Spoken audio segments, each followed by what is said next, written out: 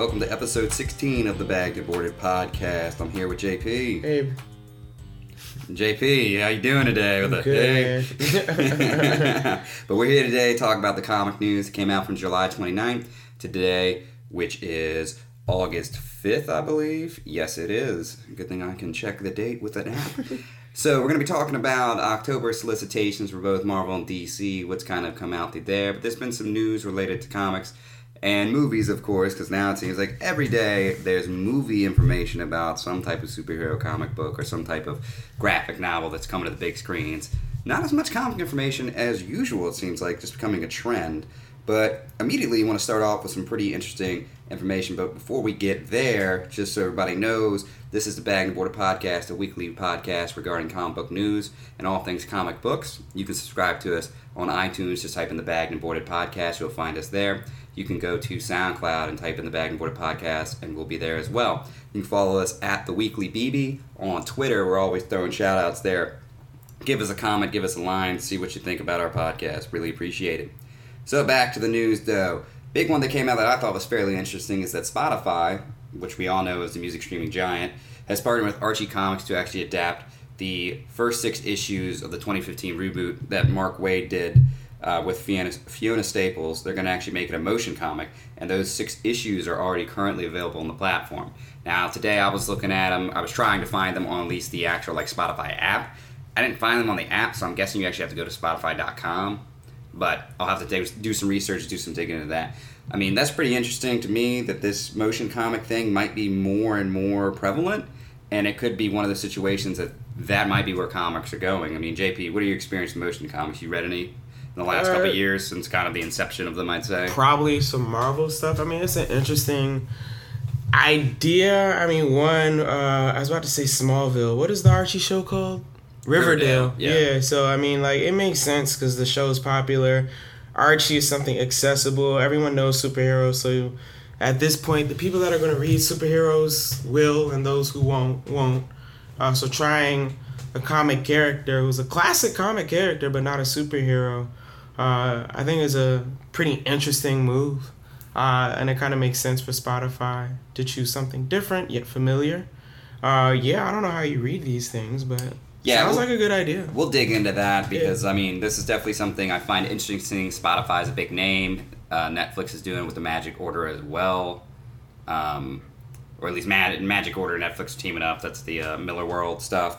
And I would say, I mean, Riverdale has a pretty decent following. And a lot of the people that tend to watch Riverdale are the CW's demographic, which I just randomly say. Yeah, I think that's why I said Smallville 13 to 36, probably. But a lot of those teenagers that watch it, that might actually bring them into it because I still keep saying this, folks, kids do not read today.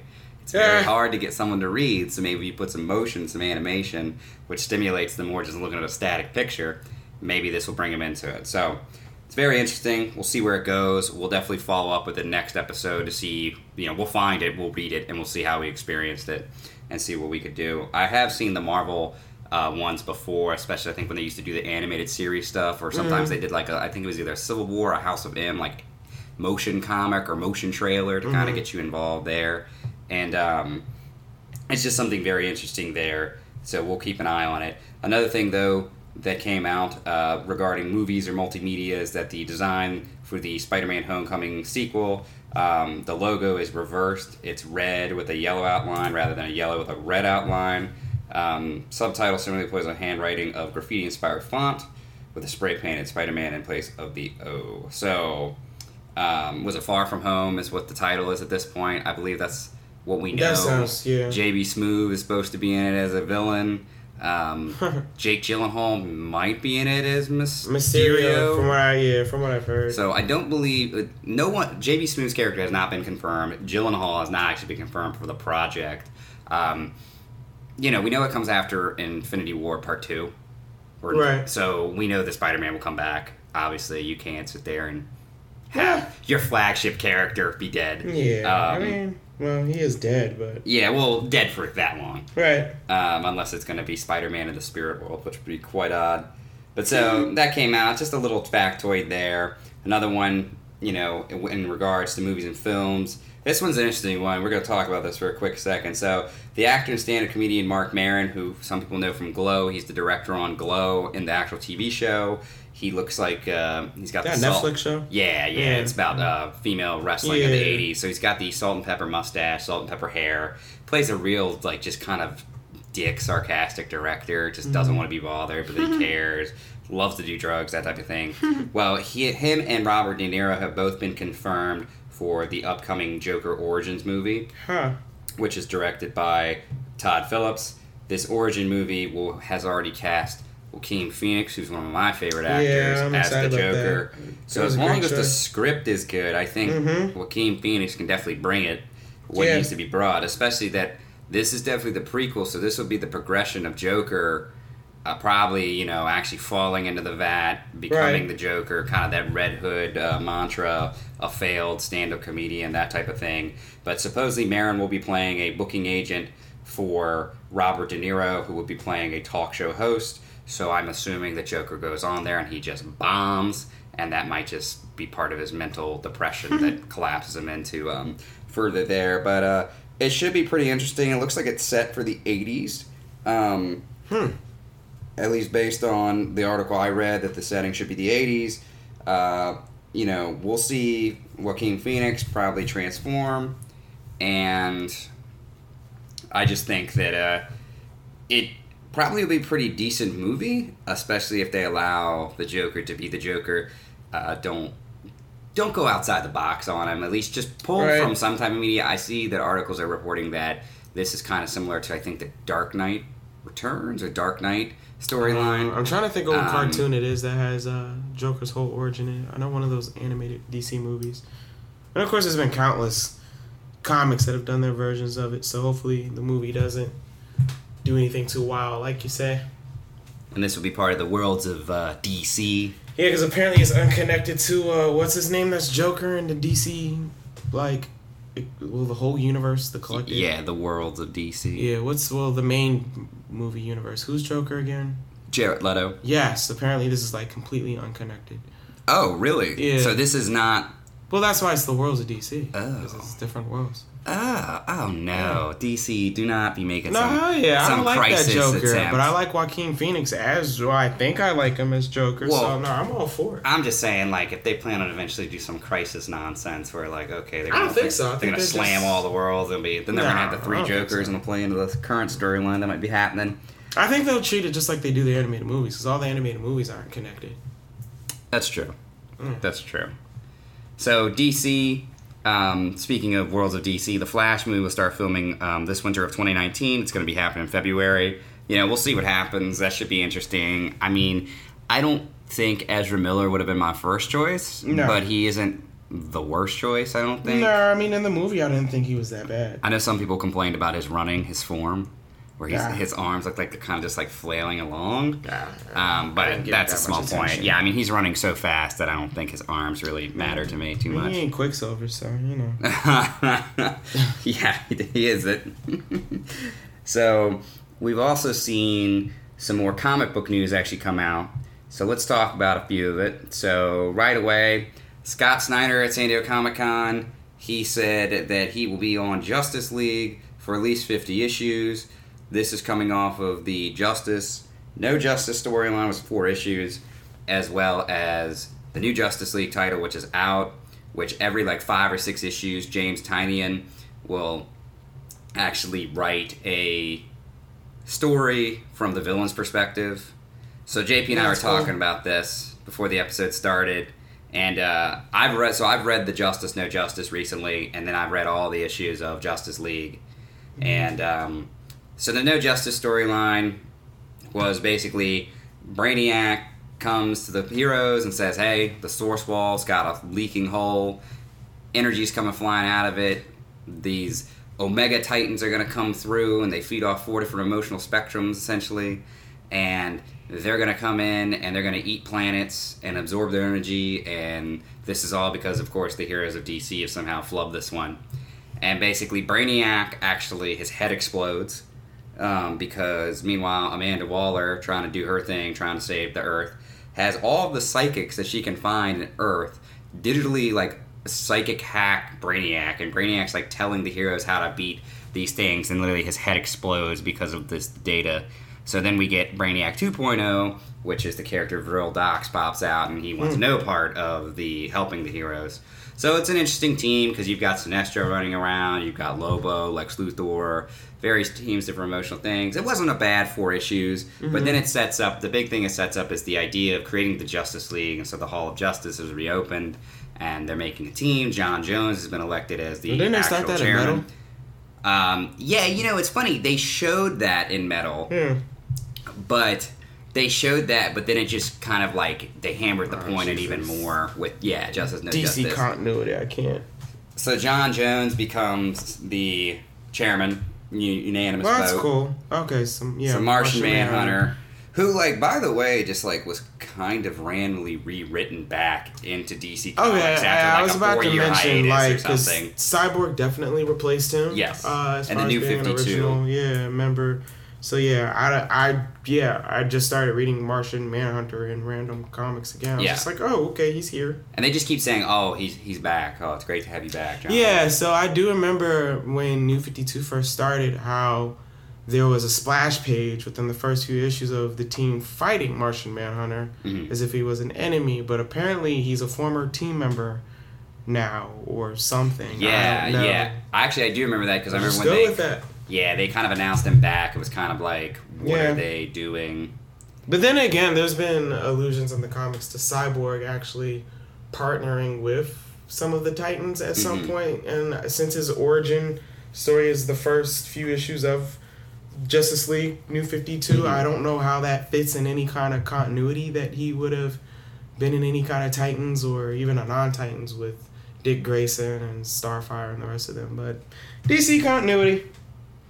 So as people can tell, JP not a fan of the DC right now. I like the characters. I just don't understand what they do. So at this point, though, we had some combos of Sinestro with like Starfire having to coexist on a team. You had Lex Luthor and Batman on a team. Beast Boy was on Batman's team as well. There was one panel in No Justice that really confused me. So Wonder Woman's part of the Magic team. That's cool. She's got artifacts that are magical. I get it. I'm down with that. I like Wonder Woman. Well, all of a sudden there's a tree. And just think of a tree like one of those California redwoods that are just like, people take pictures of them. And they look like a small building because they're so big. The Norse mythology world tree. So, it's probably... that's probably a decent idea of it. But it just like, think of like just an unnaturally thick tree trunk. Like just something so stupid you'd be like, yeah, that wouldn't... The only thing I can compare it to is the California redwoods because they're gigantic. They're humongous trees that have, it would take multiple people to put their arms around the thing. But so Wonder Woman, in order to energize this tree with a specific energy source, or I believe she was part of the Team Wonder, which was the magic-based team. Dr. Fate, Zatanna, Raven, her, might have been one other person on the team. She takes her lasso and somehow throws the entire thing around this tree. The base of the tree. It made no sense to me because how did her lasso become so gigantic? Because magic. I guess that's the only thing we can say as readers. Like, I was really like...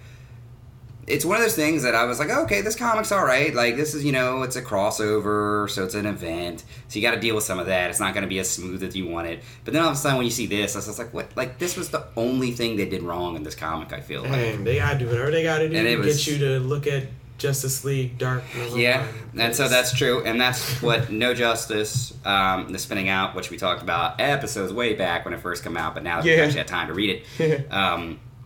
You got Justice League Dark showing up. You got Odyssey. You got the regular Justice League comics. There's like 4 Justice League comics right now, or going to be coming out within the next month or two. And it's some interesting stuff right there. But going back to Justice League, so issue 1 starts, and we're basically kind of seeing an energy source is coming, which they call the Totality, which is from the Source Wall. It's kind of like a messenger. And John Jones is completely like... The Martian Manhunter, for those who... I'm just calling him John Jones, because that is his actual other name. So Martian Manhunter is all concerned. But meanwhile, the rest of the team are fighting these random kind of... man, troglodytes is what they're called. Okay. They're just basically kind of like just subterranean people, and it turns out Vandal Savage is in charge of them, and then we see Vandal Savage for the first time, and he's in this ship. We don't know what the ship is. So the heroes do their thing, and then John's like, oh gosh, no, something else is coming, something worse is coming.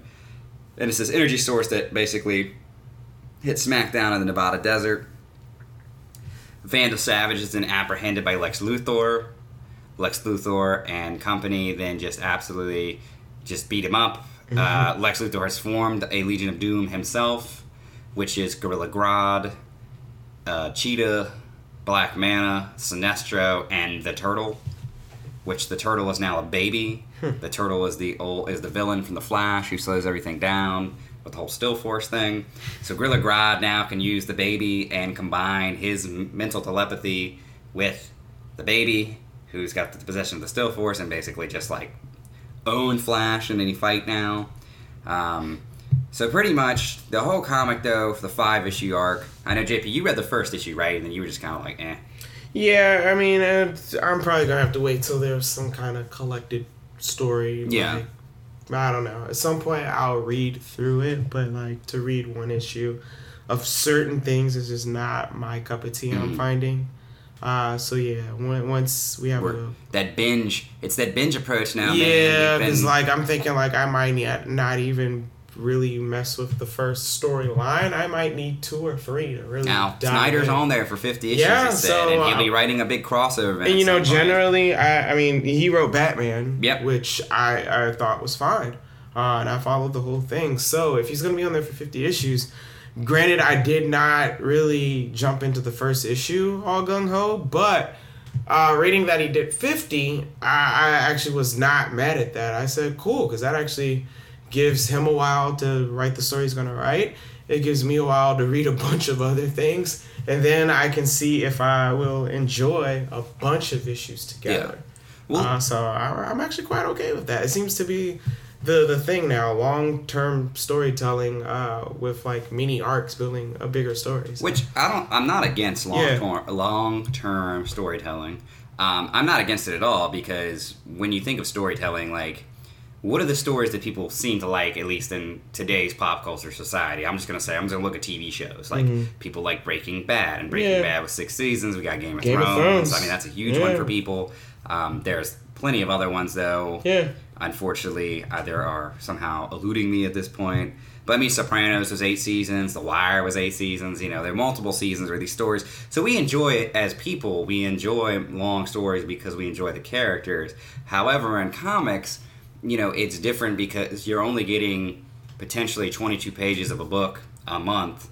And sometimes you have that classic comic where it's just literally all action, no talking, or vice versa. So, you know, you got to deal with it. But let's talk about the team of the Justice League. So right now, the Justice League squad is Aquaman, Flash, Wonder Woman, Cyborg, Superman, Batman, Martian Manhunter's on there too. 7, right? I think it's just 7. I think so. So it's the 6 plus... Oh, and Green Lantern is kind of on the team, kind of not on the team at this point. So basically, I guess the one thing I would say that I find a little kind of lame is that I think DC never really, with Justice League, and I guess it's because people have expectations of the team, they never really go off the wall with who's on the team.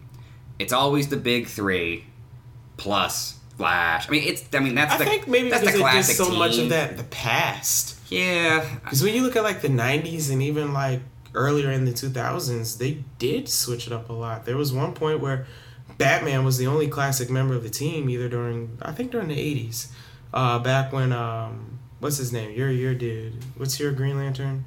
Guy and Kyle. Yeah, so, I mean, Well, that was Justice League International.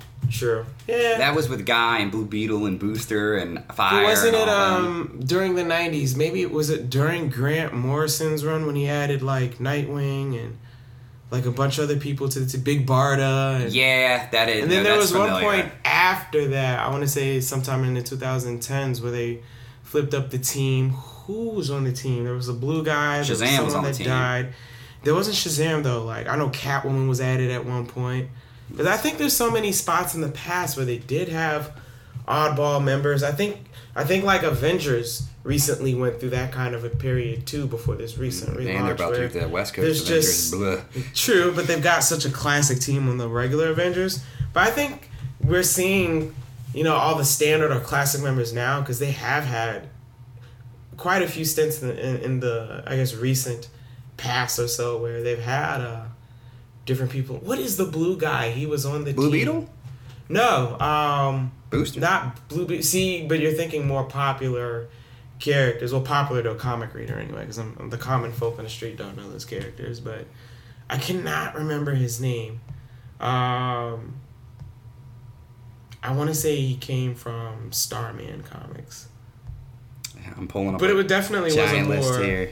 obscure team. Let's see what we got. I'm here. Yeah, I'm gonna try and find it too. The New 52 with Batman, Superman, The Flash. That, okay, all right. Well, they have gone pretty classic since that. You're looking at was it the Atom? No, it wasn't him. All right. Pull it up here. All right, let me look at a list of Justice League members. So it's pre-New 52. I do remember it's before New 52. I'm looking. Was it Black Lightning though in his blue and black costume? No, definitely not. Oh. Okay, that's yeah. Nightwing was on the team. You're right. Yeah. Barda. You had Hourman, Jade, Jesse Quick, Hawk Girl. Wow, I got to go back and read this because this might be something I'm interested in. Okay, those say other members. Generation Lost. It's before this. So yeah, so post Cry for Justice, the team was Guardian, Mon-El, Donna Troy, Cyborg, and Starfire. That's pre-New 52. Let's see. Going back a little farther, Geo-Force has been on the team. Mm-hmm. Don't nobody know Geo-Force unless you really read comics. I know Geo-Force. Well, yeah, because we're comic readers. And he was actually mentioned recently in the story arc because so what happens in issue 1 is that Martian Manhunter, to stop something, basically blows up half the moon. And so poor Geo-Force is mentioned that he's up there trying to make sure the tides are still going correctly because the moon obviously controls the tides of the water. So it's just funny having him. There's the shout out to Geo-Force in the recent comics. Okay, so during the 90s, as a matter of fact, somewhere around 96 or sometime in the late 90s, that's when Grant Morrison added in, still a Green Lantern, but Kyle Rayner, the Tomorrow Woman, Aztec, I forgot about that. Yes, that is Connor Hawk Green Arrow, Oracle, who's Barbara Gordon, who is now back to being Batgirl. Plastic Man was added to the Justice League then. You had Steel and Zoriel, Big Barda, Hourman, Jade, Jesse Quick. That sounds like a good squad to me. But just to say, and Minotaur Raven, who is basically the comic version of Apache Chief. Okay. There was another. Well, I'm looking at that team I see right now. They're pretty. It's interesting. It's definitely a lot of tweaking and trying. Like the Wonder Woman on the team, at least if I'm looking at this correctly, is not even Diana. It's Hippolyta. Right. It looks like. You've got Steel. Kongorilla was on the team. Oh yeah. So yeah, but just to say, they've had a lot of unusual characters in the past. So I think that's why post New 52, we've just been getting those classic characters. Yeah, I know that the big if you walk into a comic book store and you are a casual fan of the movies and you will, I want to read Justice League. Yeah, right. You don't want to have Aztec, Oracle, Plastic Man, and then Batman randomly on the team. It's like you need to have the big guys, the movie guys, and I get that. It's just, for me, I wish there was another, a Justice League International or something where they're established, but you only know them as if you're a comic book fan and they can kind of do their own thing. But so basically back to the actual Justice League comic though. So far the 5 issues, the 5th issue was just all perspective of the villains. Basically Lex, after the No Justice arc, knows what he has to do to basically dominate the universe. Spoiler alert, apologize, but Sinestro has a new style of ring. He's infected a lot of people with this new color, which it's called ultraviolet. So, of course, it was the invisible spectrum. Ultraviolet, so someone has been taken over. I don't want to name who it is. It's a big character, but Right. For those that have read it, it's kind of like, for me, it's like, okay, Johns did something amazing with the whole 7 rings, or, the different colored rings and the emotional spectrum. And then it's like, now it's like, okay, like, I get ultraviolet is actually on the spectrum. It's like, what are you guys going to next have, a gamma? A gamma ring and an X-ray ring, because technically they're on the spectrum too, or radio ring. But I'll let it play out. I'll see what happens. It was fairly interesting about how the origins of the ultraviolet, because it looked like Sinestro had known about it before and kind of sealed it away. And then Lex was like, well, I can help you get it back. And so Lex basically promised each one of them something, and then they all, of course, are working for him from there. So, it's one of those things it's a long-term story. There should be good payoff. Snyder's a good writer. Now that Jeff Johns has kind of got his own thing going on, he's more TV movies. Snyder has kind of stepped into that big creative architect role. So look at him and Tom King as like kind of your 1-2 punch.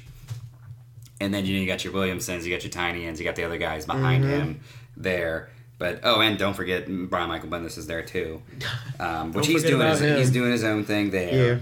And so another thing about DC Comics is that they actually canceled the scheduled hardcover collection of Shazam, the Monster Society of Evil Deluxe Edition, over content concerns. It was revealed that the retailer, through a retailer on Twitter, that the hardcover, which collected 24 chapters of 1940s Golden Age of Shazam, introducing Mr. Mind and all sorts of other characters with actual historians' perspectives on it, things like that, which sounds pretty historic, and definitely if you're a true fan of Shazam or just comics in general, this would have been a good collection, because it is a pivotal character from the superhero perspective. However, what we have to remember is that in the 40s is a different era, so obviously different things were deemed acceptable and things weren't. So it looks like from the one panel I saw that the depiction of, there were some depictions of some Asian characters that were specifically Japanese that were very, very stereotypical at the time. So it looks like they're not releasing that. Now, here's my thoughts about that. I understand the fear of it, but at the same time, I feel like as long as they just, in the actual book itself, at the beginning, said, this is a work of art and it's historical, this is, we do not agree, however, we don't agree with the material, for example. Like, we don't agree with the material, however, historically, it's like, it is something you can't ignore. Right. And to me, it's also a teachable moment, that type of thing. That's the way I look at it. I know some people might have been just super offended by it. Well, I think because, there's the racist, tinge to it, and it's played off as entertainment. It's probably something they'd rather not explain. Yeah, and you're right. The idea of the explanation I can see where it's like, okay, first of all, it's like realistic, like how many of these are really they going to sell? Right. Let's be real. Right. Like, it's probably probably retail by like $125 if it's one of those like omnibus hardcovers or one of those absolutes. And then on top, it's like, okay, are we going to really sell a bunch? If we're not, maybe it's just better to pull it. It is unfortunate because Shazam is a historical character. But the same thing would happen if they released old school Superman. There was definitely racial undertones and comments there. Oh yeah, definitely. So I'm assuming that are we just not going to see those old school stuff? Popeye cartoons were one of the most, I watched one time, was just blown away how just outrageously racist it was. Yeah, a lot of old cartoons, Looney Tunes, and everything. I'm not one of those people that gets offended easily. And even like when I go, yeah, okay, that's bad, you can't do that. Like that was one of those. I was like, all right, no. So it's interesting. I hope this doesn't affect more and more and more comics, because you could probably make an argument for a lot of characters just in general. Like I'm going to throw out a character from New Mutants, Moonstar. She's Native American, and it was like in the comics when she was written, it was very stereotypical. She had, like, her parents, like, had these just crazy Native American names, and then her skin, the actual, like, what they used to do her skin tone was a very, almost like a burnt red color. It wasn't, like, right. It wasn't so, like, it wasn't just, like, blatantly red, but it was, like, you knew what they were trying to do. However, it's, like, now, like, I'm fine with it, but it's, like, I know for a fact nowadays, if you try to do that, there'd be, oh my gosh, like, she's got the ponytails and the headband with the feathers, like, you can't do that, like, That's what people will be saying. I look at it as it's art. It's whoever, the perspective of the people. But they're run by big companies, not by small little people. So I totally understand why they have to do all that.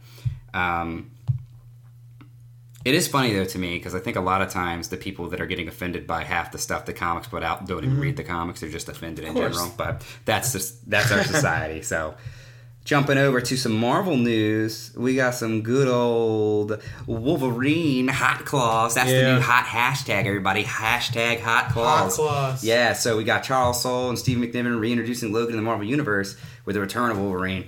It's got the new hashtag hot claws. I will definitely be hashtagging hot claws and definitely writing a comment like, this is trash.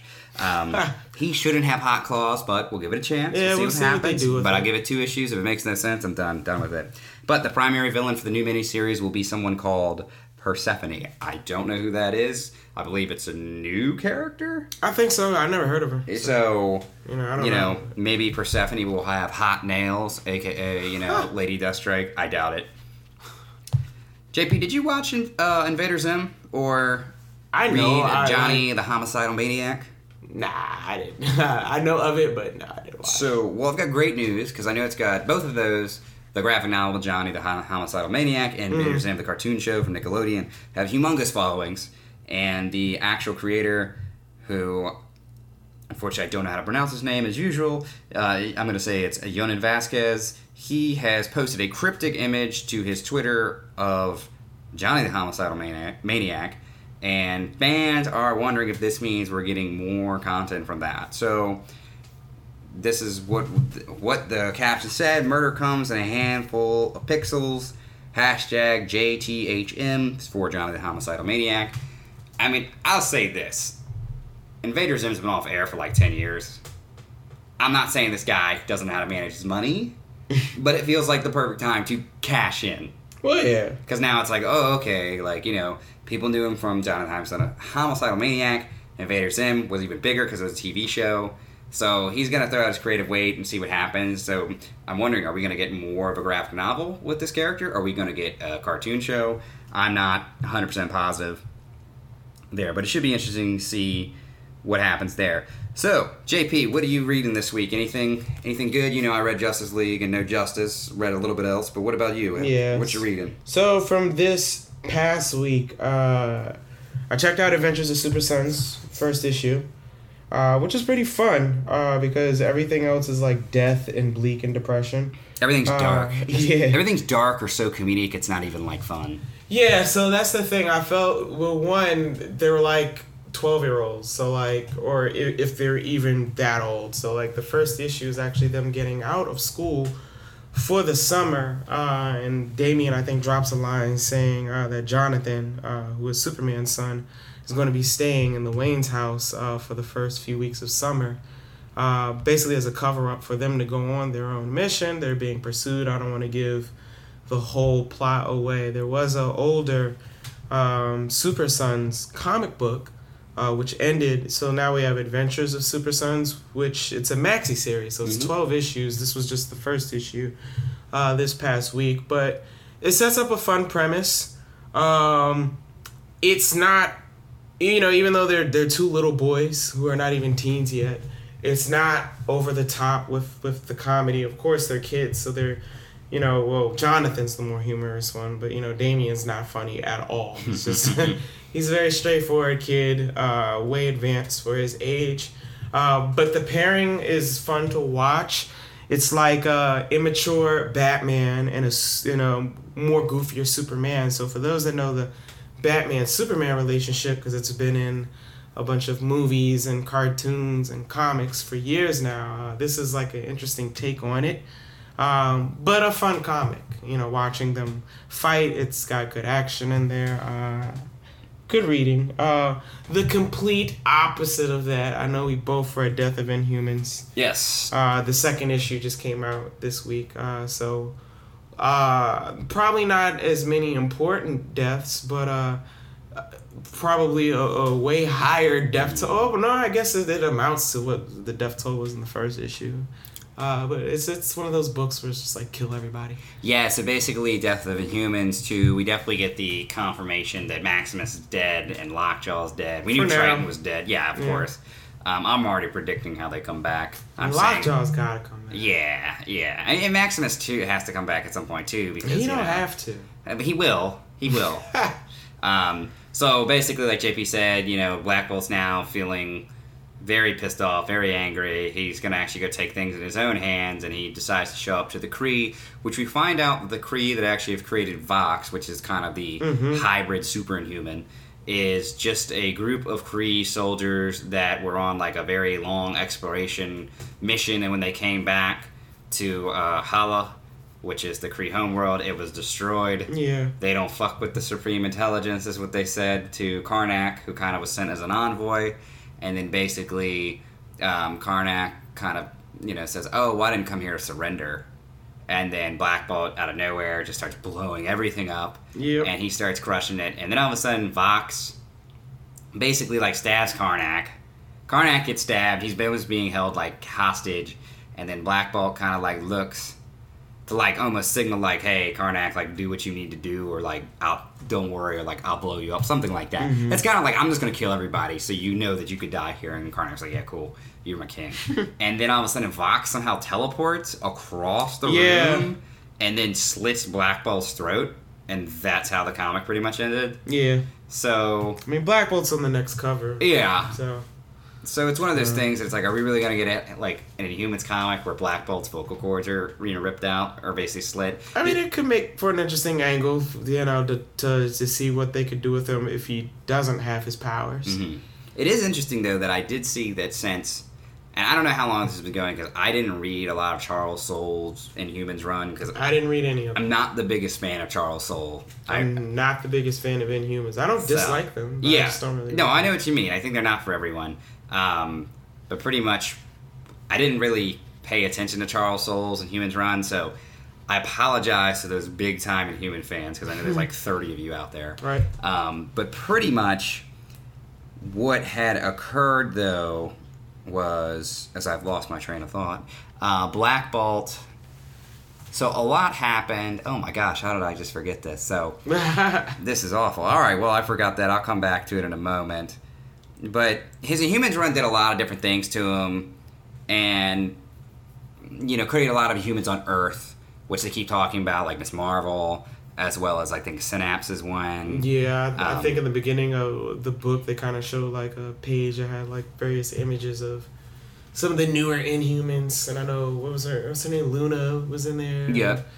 Miss Marvel was in there. Just a little image. And this is written by Donny Cates, who's, I would say most of his stuff's alright that I read. Mm-hmm. It's not jaw dropping, but it's never just awful. Right. So it's a decent thing there. I don't know what my original point about the Inhumans was, though. I think this is just kind of we need to kill off some possible books. It kind of feels like X-Men Decimation, where they decided there were too many mutants, and because they didn't have movie rights to mutants and didn't want to write them as much in the comics, they started writing a bunch of Inhumans. And now that they can do whatever they want with any of the characters, pending the Fox sale, which seems like it's going to happen, they're just killing off all these extra Inhumans. Because I think they said the death toll was several thousand from the first issue when the bomb went off. Even though they had to take, more important or classic Inhumans like Triton with them, I guess it's their way of kind of clearing house of having so many Inhumans. So I guess the end of this event can do something new with them, but also kind of put them back in the box a little bit so that Inhumans aren't everywhere like they are in the comics, up until this point. After that Terrigen bomb went off. What I was going to say about...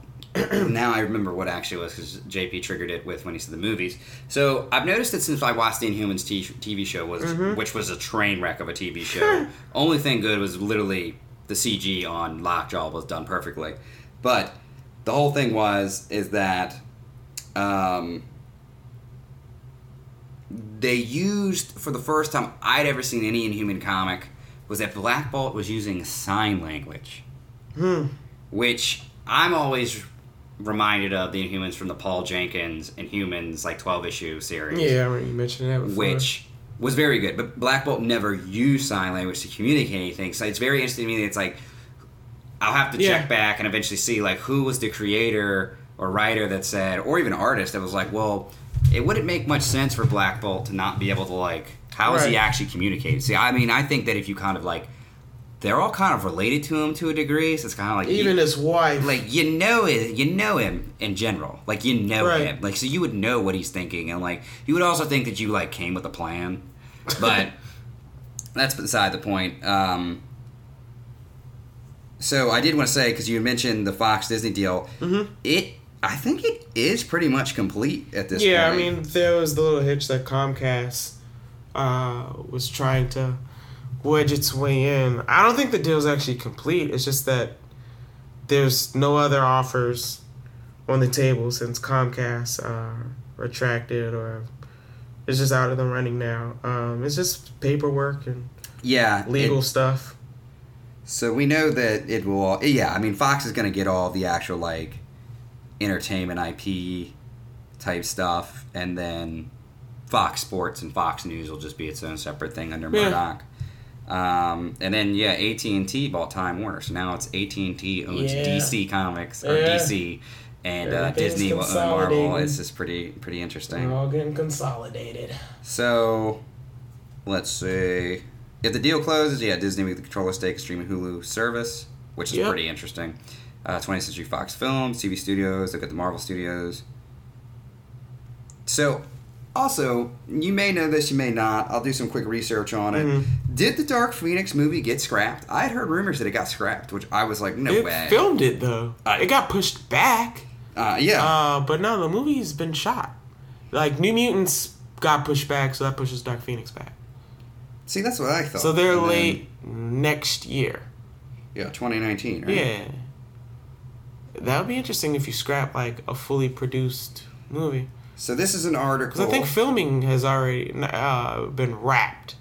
We know they definitely filmed because there's screenshots out there of people on set in costumes. So here you go. This is an article from MovieWeb.com. I don't know how reliable a source this could be. Is that supposedly says the production of the two new X-Men movies, Dark Phoenix and New Mutants, because of cloudy issues with reshoots. It's possible that Disney and Fox will completely scrap these projects as the damage may be irreparable. While a couple of Fox's more recent Marvel movies have rather successful and high quality, specifically Deadpool movies, the 2015 Fantastic Four was an utter disappointment, clearly as my water bottle just blew up. And the X-Men Apocalypse was a huge step down from Days of Future Past. Wasn't it? So it says they might be following the same... Yeah, this is just kind of conjecture. This is like me and JP talking on a podcast and throwing it on an article. I mean, if anything, they'll probably be like the Solo movie. They'll figure out what they got to figure out to get the movie out. Yeah. Because, I mean, from what I understood, the movie's been fully shot. Like, it's done. Now, I do know New Mutants in particular went through a lot of reshoots. I mean, X-Men movies are kind of done. Like, Logan's great. Deadpool seems to be great. But the teen movies seem to not be that great. I thought Days of Future Past was freaking awesome. But then, just like the article says, Apocalypse was definitely a step down. R.I.P. to my favorite bad guy. But Yeah. I mean, there were moments in Age of Apocalypse that you cared, and there was moments you're like, oh. I actually would have rather had seen more of him in Egypt, like, as, like, original. Yeah, I think they kind of glossed over that. Like, his original horsemen were pretty cool. I think they should have determined which horseman would which role. Yeah. Like, Archangel's obviously death because he has to be death, but I don't know who Pestilence, War, and Famine were. I know the internet speculates who was what, but...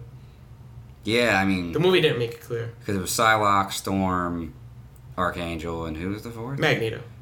Apparently Magneto's War. Which makes sense. Yeah, I could see that. Which leaves Pestilence and Famine to Storm and Psylocke. I guess you could say Storm might be Famine because she controls water, which is life, and I don't know how Psylocke becomes Pestilence, though. I don't know how she'd be either. Like, I don't know.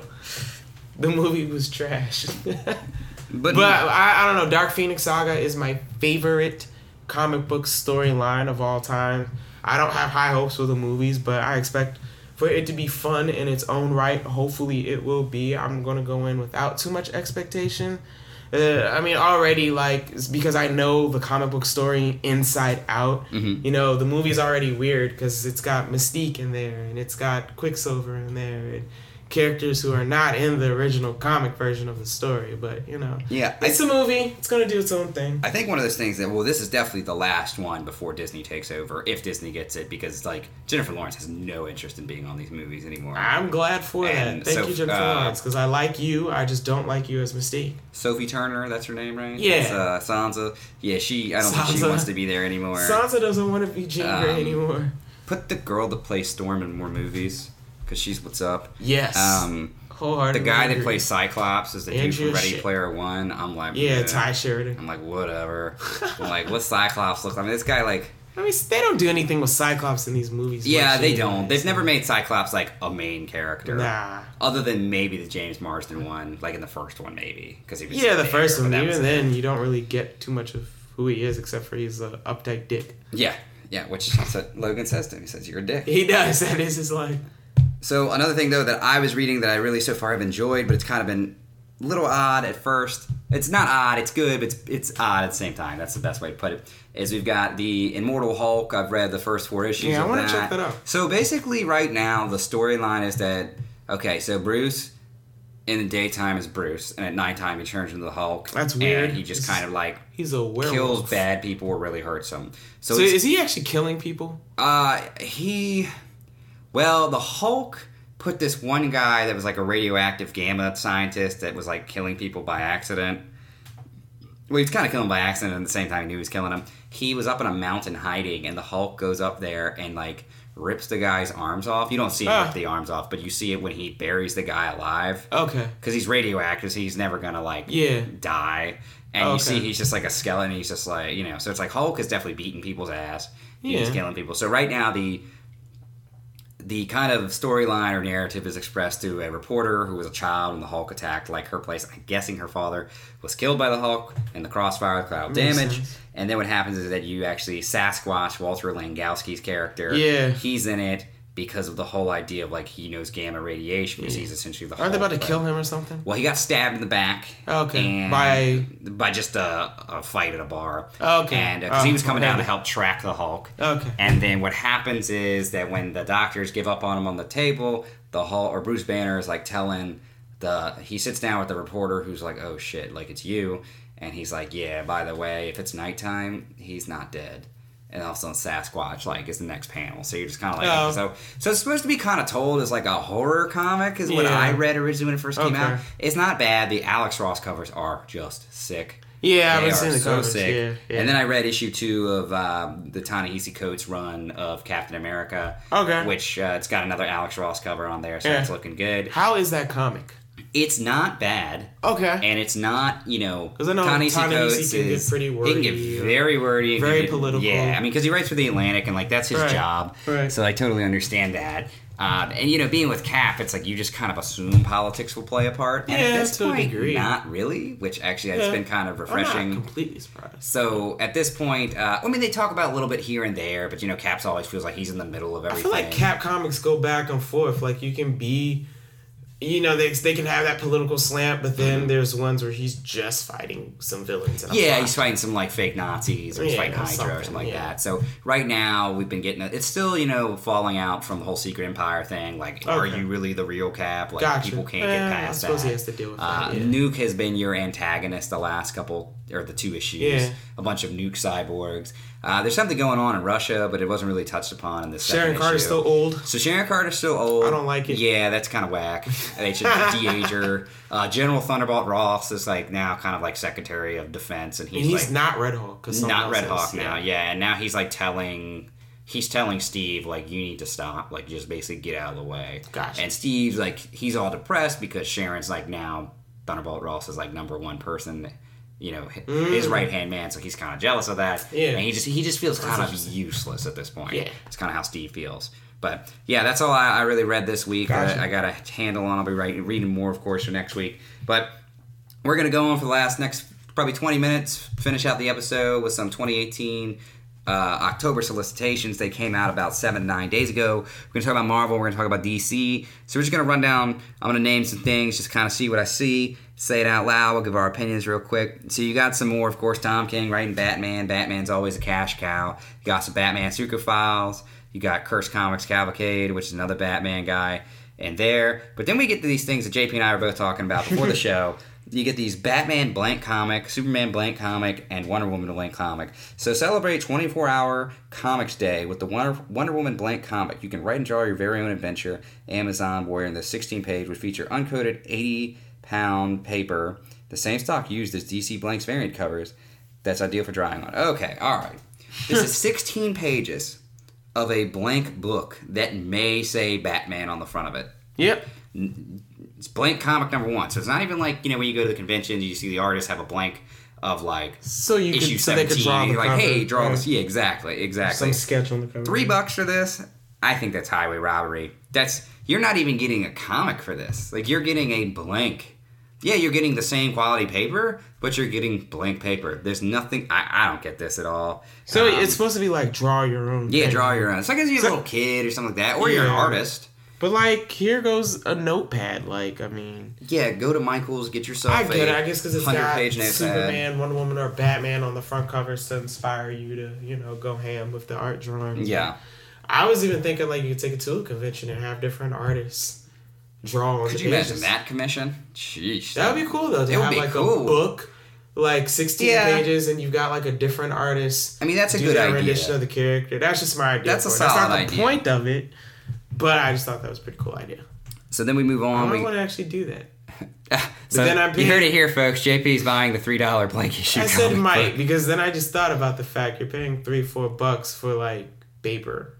Yeah, that's what I'm looking at. I was and depending on how the panels are set up, you might not be able to get what you want anyway. True, that's the thing. Are there? So are there panels in? Or well, actually, it says pages? Blank, so I'm assuming it's blank pages. Yeah, that's what I thought. It's just yeah. So I guess you could have. I could go to Walmart and just buy a sketch pad. Yeah. But I guess it's the cardstock paper. So yeah. You're paying for that too. So you got the Sandman Universe books coming out. You got Book of Magic, Lucifer 1. Those are coming out. That should be big. I know that I need to finish the Sandman. I really enjoy what I've read so far. That's the Neil Gaiman book, Vertigo book. Good stuff there. Heroes in Crisis looks to be the Tom King crossover book or event book. It looks like just based off of the description. There's a suspected murder. Suspected of murder, blank, can't give away that way, and blank, find that this has been redacted. Find themselves on the run from a super hospital called Sanctuary, and it's up to Batman to solve the crime, but suspicion falls on him when Superman and Wonder Woman ponders how much Sanctuary AI is telling them. So, you're going to get kind of that. Should be interesting. Get some Justice League Dark finally, The Witching Hour, which is another tie-in to actually Justice League Dark, which should be able to issue 4. You get Wonder Woman 56, 57, Tiny-In's on that until November, then G. Willow Wilson takes over there. And then you've got... Let's see, Aquaman on there, 41. Aquaman's pretty solid, man, I'm telling you. You been reading it? I'm all about it. Okay. And then Justice League 10, Scott Snyder. So this is 5 issues away from what I've already read. It says Drowned Earth, the one Wonder learns that Cheetah gained new powers and killed the Greek sea god Poseidon. What? Well, yeah, I'm glad they spoiled that for us that quickly. That sets Aquaman off on a search for answers, bringing him into conflict with an entity known as the Flood. Is she the new god of water? I believe so, it sounds like. I was thinking this is she's a very cat. God of war premise. I don't know. Kill the Greek gods. So, basically, yeah, Cheetah's going to be doing that. Wonder Woman will be in there, too. Well, yeah, what's Justice League books? They're all in there. We get some Hex Wives, which is more of the Vertigo books that are coming out. Old Lady Harley, have zero interest in it. I have zero interest in this book. What about you, JP? What are your thoughts on Old Lady Harley? I mean, I was just thinking Old Man Logan. Well, that's what they are. Yeah, they did that already. They kind of introduced this character, and then they're kind of doing the whole Old Man Logan thing. Yeah. I don't know. I think Harley Quinn is a fine character, but I've never really been big into her books, and I feel like I'm okay with that because a lot of other people are and support it and give it money. So kudos to the success. But I don't read Harley Quinn comics, so. But because this is not a standard Harley Quinn comic, this is, I guess, out of continuity. It might be a fun story. I can at least skim through it. determine if I want to give it like a full sit down read. I'm kind of neither here nor there with it. Yeah, it sounds interesting though. I mean, for me, I'm done with Harley Quinn. Like, I play HeroClix. There's 6 of her in a set. Well, yeah, there's a whole set after her. I just like this whole she's Deadpool popular. Harley thing. Yeah, I get it. You got to make money where you can. Yeah, I know that's something we've talked about. I'm just kind of done with it. Ad nauseum. You go to a convention. It's like not only are there a bunch of Harley Quinns and Deadpools, but like they crossbreed with other things. So, yeah, it's a Harley Quinn mixed with a something, or like a Deadpool that's also a Pikachu, or a Super Mario, or an Iron Man, or Joker, Doctor Doom. I don't know. Or like Deadpool's running around with like Captain America shields that are black and red. Like, so going forward here, just a lot of Batman, the usual stuff. We're up to 57 of Tom King's run. We got Batman Beyond in there with Dan Jurgens.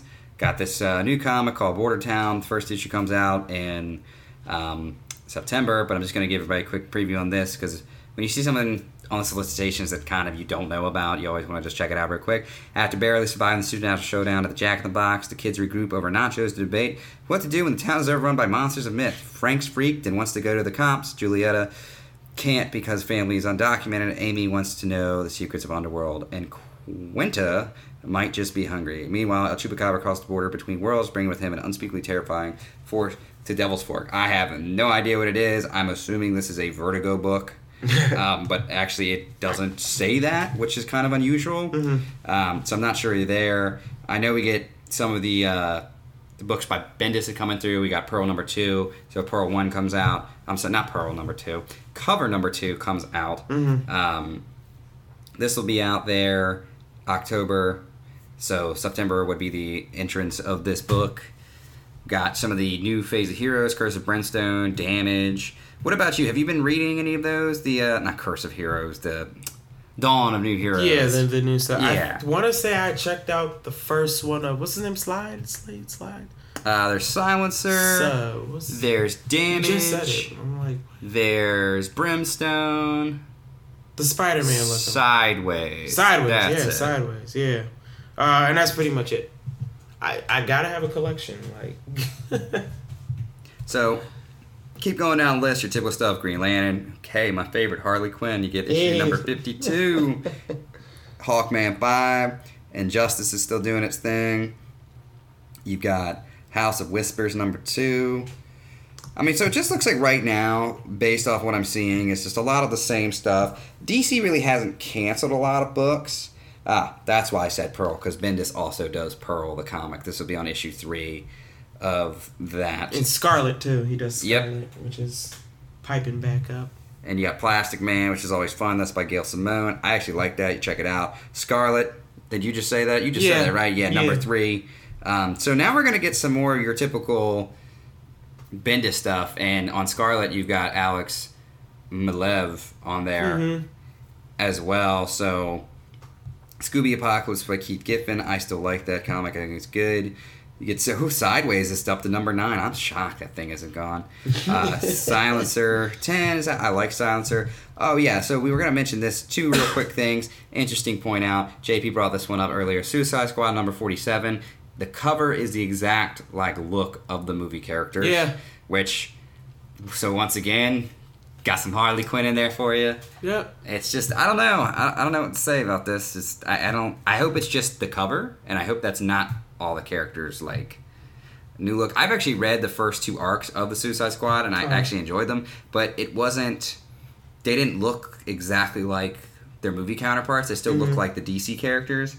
And then I see a Supergirl number 23, which has a foil cover by Stanley Art Germ, big quotes there, Lau. Yeah. It looks very anime-esque. I don't know if Kevin Maguire's art is anime-esque, but sometimes American comics just aren't meant to look like anime characters, and vice versa. Sometimes that's just the way it is. I mean, Art Germ's art has been really blowing up over the past year or 2. His art's been featured on it's getting featured on more and more comic covers. I know he has I actually have some prints of his. I have a Poison Ivy and Catwoman that he did. While that appears very anime-ish, all of his art, while anime-inspired looking, doesn't quite look that cartoonish. Let me see if I can pull up. Now, is he the one that, when I see those, for example, either statues or... I know there's been a number of statues talking about, made they're very anime-esque looking, the female characters, predominantly. Probably. That's probably them. Okay, all right. Well, while JP's looking that up, I'm just going to kind of finish off the solicitations. A lot of the same stuff that you're used to, like we kind of alluded to, we talked about the Tom King crossover event that looks like it'd be 7 issues with the murder. Batman's trying to solve that. You've got some trade paperbacks, and you've got some... hardbacks coming out. They're just kind of reprints. You got your Nightfalls. You've got your Batman Sins of the Father. You've got the Hush Saga on the booth. So you got some things like that coming out there. But Marvel, before we get started on Marvel's October solicitations, is that Infinity Wars came out. No, that was actually one of the comics this past week. So I did read that. So we read that, and we found out who Requiem was. Yeah. And I was quite disappointed. I'm not surprised. I knew I would be. I know. So we have to actually step back one issue and talk about Infinity Wars Prime, which was kind of the issue before that. Which probably should have just been Infinity Wars #1. Yeah, which showed you that's where Gamora kills Thanos. Well, yeah. So you just ruined it for everyone. Oh, well, that happened 2 weeks ago. Oh, I mean, no. If you're cool, I don't care. Oh, okay. Really cool. Yeah. Well, you said Requiem. I know that's what she's going by. But well, Requiem. I thought we weren't ruining. Well, Marvel ruined that. Well, no, because in the current solicitations, it actually says Requiem. Yeah. Solicits. Oh, but they showed that even a day or two after. They tell you. Oh, they did. They tell you who dies. Who? Well, yeah, Thanos right? They somebody tell else, but they don't tell you who. They tell you Requiem did it, but I don't think they revealed. So in Infinity Wars 1, when you read it. Yeah. You know Thanos is dead. Correct. Because they throw his head. Correct. And then someone else dies. I'm not going to Are you talking about that last page? Yes, I'm not going to... They're on the next cover. Yeah, but doesn't mean he's not dead. On the cover after that. Or her. He ain't dead.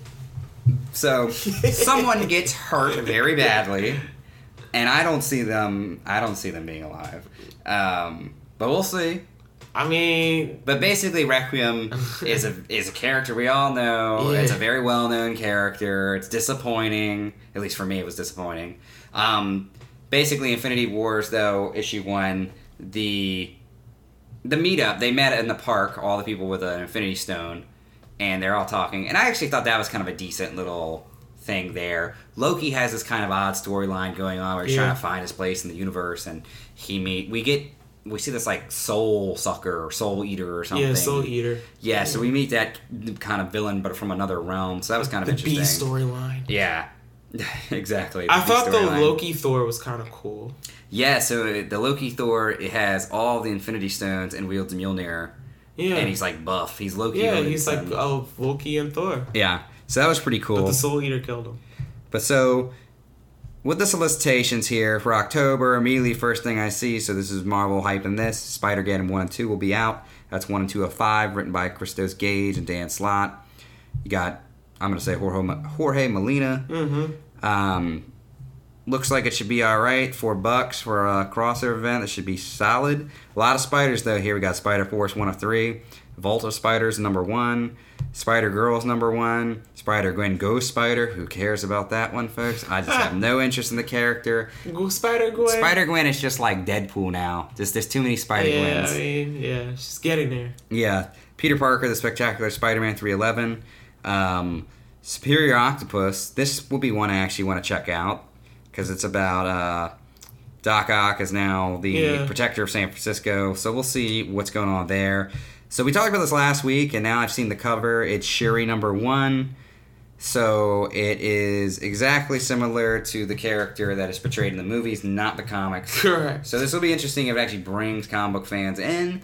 I think Marvel just does... They're all going to do what they want. We know that. That's just what they do. Yeah. But my thing is that I don't see them changing the character of her from what it was to this is going to attract more readers. I just don't.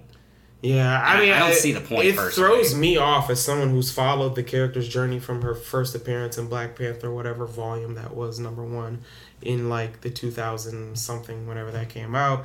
her character journey as this mystical shaman, whatever she is, currently by Ta-Nehisi Coates, it is what it is. I thought his run of Black Panther and the things that he did with Shuri are fine. However, throwing her, just changing her into the movie version is really disjointing. I don't get it. I mean, I get it because it's sales and marketing over story. And then they're just going to come up with what they hope to be a good story to support it. It just doesn't make sense as far as where the comic character is now. But I digress. It is what it is. So with that being said, we've got more Infinity War tie-ins. We've got Sleepwalker, which I'm actually happy about that. I like Sleepwalker. I'll wait until it comes in trade or comes in Marvel in a little bit, but I'll check that out. So Infinity Wars, though, number 4-6, description states, Requiem is victorious, Infinity has been warped, reality only has one hope. So those Infinity Warp tie-ins that we talked about, or Infinity Warp kind of characters, they will be playing into it. So I'm sure we're going to have just some off-the-wall, like, for example, here's one. Arachnite, which is Moon Knight and Spider-Man together. So, I think that looks kind of cool. Yeah, I mean, it looks cool, but I don't like when it's like, I feel like all of these writers sit there and say, I've got to do something so outside of the box. Well, yeah. To make my mark. And it's like, I'm going to warp, I'm going to have character combos. It's like, you couldn't just write a comic without doing that? You know what I'm saying? Like, I feel like they all try and do it, and they got to have tie-ins, and it's like, that's the big thing, they got to spin out tie-ins, but I don't see it. We got Iron Hammer. Yeah. Like, am I really going to read the Soldier Supreme, which is the Cap Doctor Strange hybrid combo? I mean, I actually think that's kind of interesting. Ugh. It kind of reminds me of Amalgam back in the 90s. Weapon Hex. DC versus Marvel, when they combined universes. Ugh.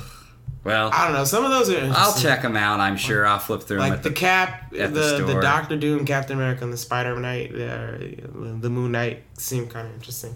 Then we get some Unstoppable Wasp with a very anime-esque cover. This looks like I want no... There's a couple of different covers. I want no part of... Yeah, there are. There are three, four different covers. I have no interest in this comic book, though. Okay, Nadia Pym is I didn't... Or Nadia Van Dyne is not my... I didn't because I think it's kind of weird because, like, I know they have the comic connection of Hank, but Nadia in the comics is Hank's first wife's daughter. Mm-hmm. And apparently comic history. So I do know that when Hank Pym was introduced, like in the 60s, like he was divorced or his wife had died or had left or whatever. But apparently in modern continuity, she left. She was pregnant when they broke up. Okay. She never told him, even though that was her husband. She never told him that she was having a baby. I guess they got the divorce. It was finalized. She didn't feel like dealing with him. So, of course, years later, now Nadia is a teenager. While Hank is possessed by Ultron, Nadia pops up to all the other characters. So they all know about her. Wasp, who, of course, Nadia eventually became Wasp. During the time, I think Wasp was presumed dead. Yep. But Wasp really has no direct connection to Nadia because she used to be married to her father, who is now Ultron Pym somewhere in space murdering, what's his name? The Adam Warlock clone.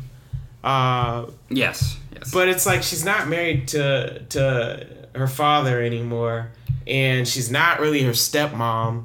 Yeah. You know, but why did she? They didn't know each other when Janet was her stepmom. Yeah, so why did she have Van Dyne as the last name? I don't get that. And like aside from them sharing the moniker of Wasp, like they really, I mean, aside from them both being Wasp, there's no really common connection to throw those two together. But I do think it's kind of interesting. I guess Janet's mentoring her, so I kind of do want to check that out.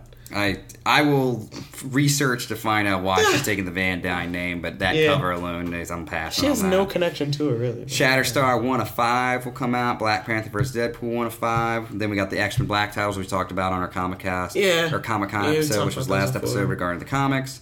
So we talked about all those.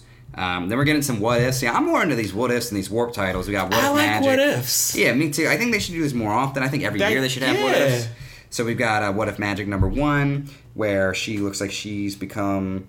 It looks like the way they've presented her, she's become the Sorcerer Supreme. Yeah, I'm not interested. And then we've got What If X-Men, where it looks like Cable and Domino. That one actually kind of seems interesting. I don't like the cover, but I like the premise. So this is really getting weird because they've got, so you can bypass all the kind of data-centric digital world that we live in with the .exe/gene, so like the that. execute code or command.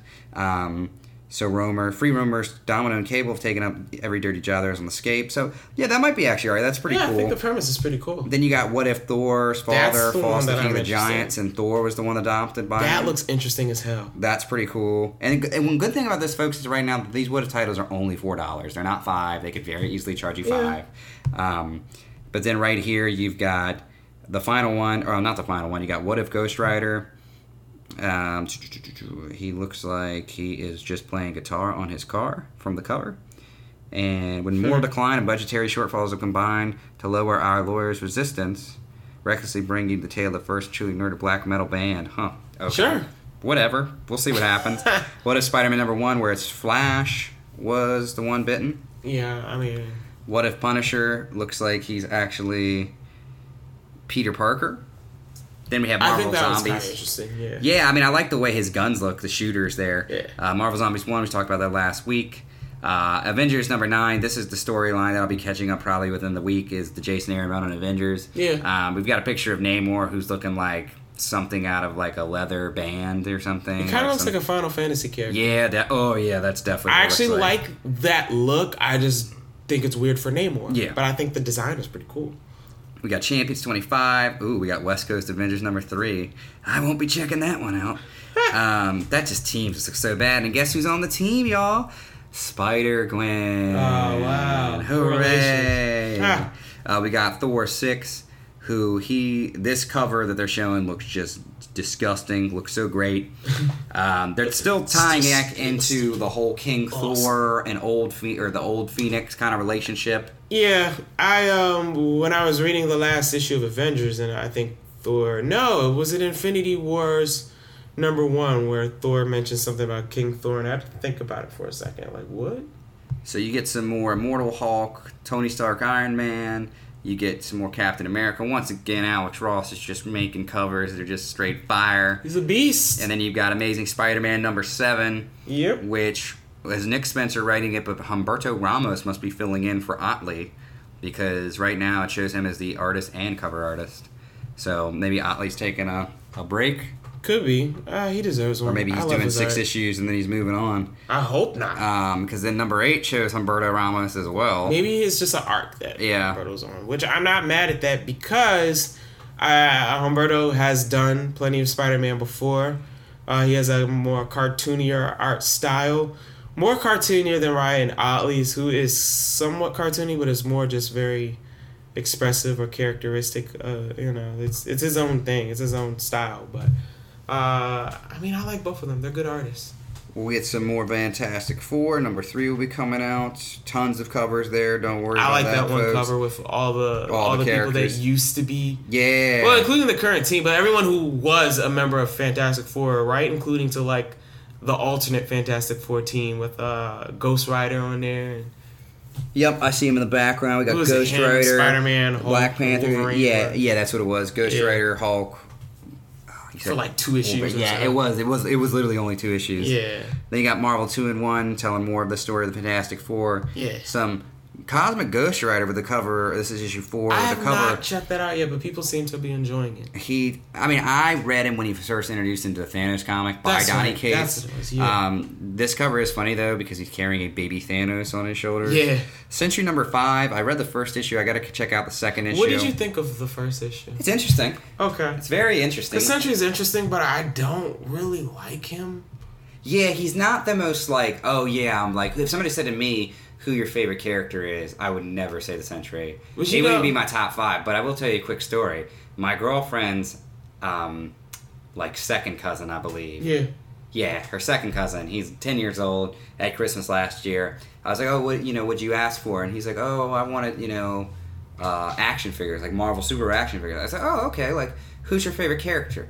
This 10-year-old no joke says the Sentry. And I lost my shit. I knew you were going to say that, and I'm just thinking, what? Alright, so I knew he was going to say that, and the whole time I'm thinking, like, what 10-year-old knows about the Sentry? Yeah, I guess he's in the cartoons. How? I guess. I guess, he could be in the Marvel action hour. I was blown away by it. Yeah. But you were saying that about the Sentry that you don't really like. You don't love him, but you don't dislike him. I mean, well, I don't really like him, but he's an interesting character. I mean, he's in a lot of the Bendis Avengers stuff, so I'm read up on him as far as that goes. I've read some of the Paul Jenkins stuff. Like, I read the Funeral issue, and it was just Paul Jenkins' love letter to Sentry, and I thought it came across as very bad and distasteful. But other than that, like, I mean, it's hard to even say I dislike him. He's just not I don't know. So then we got Black Panther 5. Yeah, another volume of Black Panther. I know what you mean. The Sentry's just like, Yeah. It's like, you're not hyped, but you're not like, it's like, okay. Yeah, he exists. You got Daredevil coming out with more 2 issues with that. As Guardians of the Galaxy on the 2nd issue, new story coming through there. Punisher 4. You've got Doctor Strange. You've got just your typical stuff. Yeah. You do get a different one, though. You get a digital originals comic, which it's funny when I tweeted this out, or at least when I saw it tweeted out. Yeah. That the whole, what is this teaser of Blind Spot? And I literally sat there and I was like, I said to myself, and I was stupid enough to comment on one of the big, websites about it and just say, no, this is what it is. And I called it. It's Jessica Jones, her book. Yeah. You knew if they got a Marvel, if you have a TV show, you have a comic. Pretty much. That's kind of how it works. So she's going to have her own digital first, written by Kelly Thompson, who Brian Michael Bendis chose her to be the successor there. It says the death of the unbeatable Squirrel Girl. Hopefully that's the case, because this comic needs to go. Runaways 14. Hey, it's got a TV show. It's got a comic. You get some more Captain Marvel. And that's pretty much it here, folks. So, and then, you got your typical X titles there. So, pretty much with that being said, Weapon H. Old Man Logan finally dying. Thank you. X-Men Red's on there. Is he really going to die? Yeah, of course not. They'll bring him back. X-Men Red has Nightcrawler with a beard. And so that's pretty much it for the solicitation. So not a lot of ground shake-ups there. But just, we'll see what they do. And you just got to read to find out. So JP, any final comments before we conclude? Nothing that I could think of, man. All right. Well, with that said, guys, this is the Bagged and Boarded Podcast, a weekly podcast devoted to comics. And you can check us out and subscribe to us on iTunes or SoundCloud with the Bagged and Boarded. You can find us there, as well as on Twitter at the Weekly BB. And we'll be coming at you next week before I go on vacation the week after that. But with that, everybody have a great night. And enjoy the rest of your Sunday.